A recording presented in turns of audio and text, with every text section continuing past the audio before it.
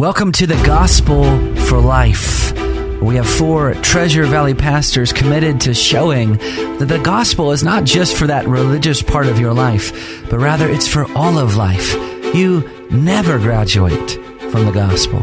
I'm Josh Bales, pastor of the Well Church, here with Russell Herman, pastor at Cloverdale United Reformed Church, Phil Moran, pastor at Christ Presbyterian Church, and Jonathan Van Hoogen, pastor at Dayspring United Reformed Church. Now, if you'd like to find out more about us or catch past broadcasts or get information about our annual conference, you can find us at reformationboise.com. All right, yesterday we began to look at God's unchangeability, and that this is one of God's incommunicable attributes, meaning it belongs to God alone. All creatures by necessity are changing. In fact, the only thing that's unchanging about us is that we're constantly changing. We are growing in knowledge, we're growing in holiness and love, and that growth, of course, is change. We're growing old. That's right, we're growing old. That's right, even me. But since God is already perfect, He has no need to improve. If He changed, it would only be for the worse. So there are some serious objections that come against this doctrine of God's immutability, and we're devoting a whole show to it today because of how the Scripture often describes God's actions. So I just picked out a couple. I think the first difficulty, comes right away in the flood, where it says that God, repented God in the King James Version that He created man. But let's go to Exodus 32:9. Exodus 32:9 and 10. The context is that God is angry at the children of Israel. They're in the wilderness, but they're constantly rebelling against Him. And He tells Moses in Exodus 32, I have seen this people, and behold, it is a stiff-necked people. Now therefore let me alone, that my wrath may burn hot against them, and I may consume them, in order that I may make a great nation of you. But then, of course, Moses intercedes for Israel in verse 12. And then what happens? Well, God, I'm using scare quotes here, changes His mind in verse 14, and it says, Then the Lord relented from the disaster that He had spoken of bringing on His people. So, brothers, if God is unchangeable, how are we to understand this particular instance of God's actions? I think it might be even helpful if you address that passage in Jonah as well, because I think they tie together. Well, that's the second one. Well, that's the second one. Well, they're both they go together, because what Scripture's consistent in this way. Scripture describes God's relational life in anthropomorphic language. Calvin referred to that as God's baby talk. He's revealing Himself in our human language. And what we see in that anthropomorphic man's language, there is change around, about, and outside of God, and there is change in people's relationships to God, but there is no change in God Himself. God is consistent. He hates sin. He hates rebellion. He never stops hating sin and rebellion, and so we see that. And when there is a like what you'll see in the case of Jonah,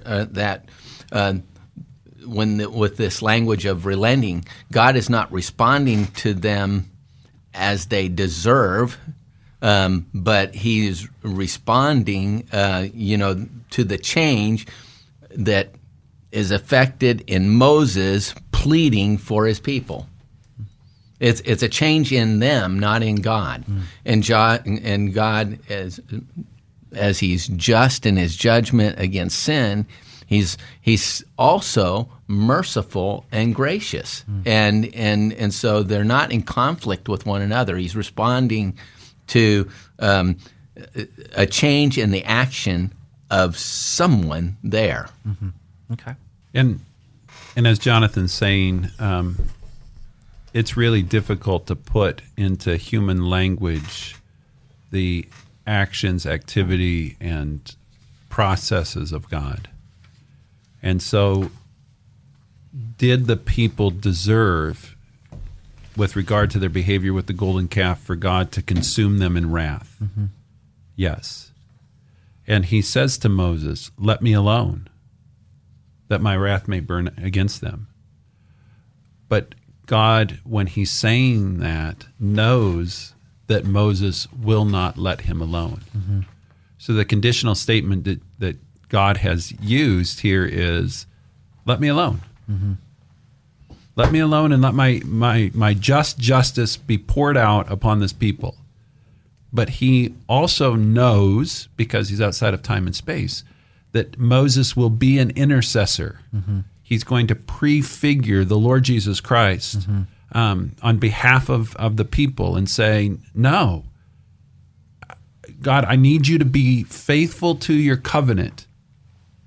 And so through this experience of writing it this way, what in essence is being highlighted is that the Lord is saying they deserve to die. Moses, in essence, is saying, true, but you're a God of covenant. Mm-hmm.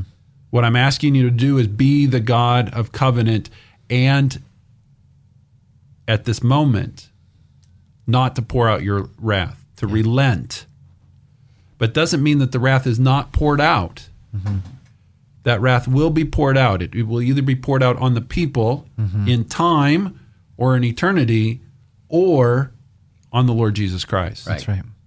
So it's just how you understand the framework of trying to understand the dynamics of the story. And what this story is telling us is something not about intercessory prayer, though that's valuable. Right. It's really talking to us about the character of God, who at the end of the day, in the next chapter, is going to reveal himself as one that is loving, gracious, and who keeps covenant. That's right. You know, one of the principles of sound biblical interpretation is called analogy of faith. And it simply means that you compare Scripture with Scripture. So the things that are not clear, you judge and interpret and make clear by those things that are clear. And so in this case, and like in any other difficult passage, you have to understand, okay, what can't be happening here? Well, it can't be happening that God is changing his mind. We covered that in the last broadcast. But one of the things that certainly is happening here is what Paul talks about in Ephesians 1:11, where he says that God works according to the purpose. Let me read the whole verse. In him we've obtained an inheritance, having been predestined according to the purpose of him who works all things. Here's the part. He works all things according to the counsel of his will. So this happening back in Exodus 32 is something that God had planned to happen. He ordained that it would happen. He had accounted to tell a story through this. And Russ, I think you said it so rightly. God is wanting to tell a story about the gospel. He's wanting to tell a story about Jesus Christ. Moses is prefiguring Jesus Christ. It's not that these historical facts didn't have real significance, but ultimately, who is the ultimate intercessor? That's Jesus Christ. He steps in and appeases the wrath of God through his own sacrifice, through the atonement. And so you have to have kind of that near approach and that far approach. You can interpret the passage right there, but you have to understand what's the bigger story that God is telling in this passage. Okay, so maybe an easier example, and if we pass through this too quickly, then we'll go to a really hard one. But maybe an easier example is in the book of Jonah.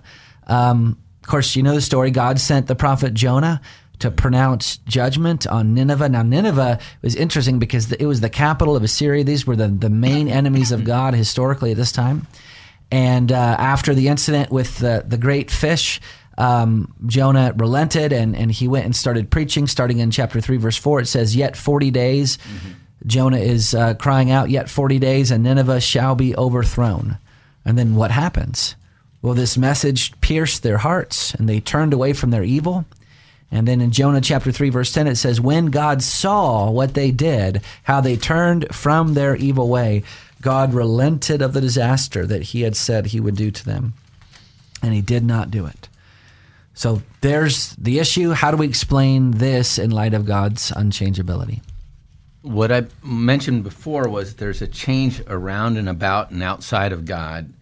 There's a change in the people's relation to him, but there's not a change in God. And in the way I would explain this is God's threat to wicked Nineveh. It wasn't an unqualified, unconditional threat. God didn't say send Jonah there to say to the king on the throne. Remember, he talks about repentance. God didn't say to the king on the throne, hearing Jonah's message, or the people that were weeping and the people wondering, it doesn't matter if you change your ways and repent deeply and cry for mercy and destroy your idols and trust in me, I'm still going to obliterate you. That's not what he said. Yeah. So if God had treated them after their repentance in the same way he was going to treat them in their cruelty and contempt for him, then God would be an implacable God, an unjust God. But he's just, he's merciful, he's loving, and so what we see is the change in the people, their responses. That was a change that God met with his love. And so God doesn't change his mood or cool off, with regard to sin, but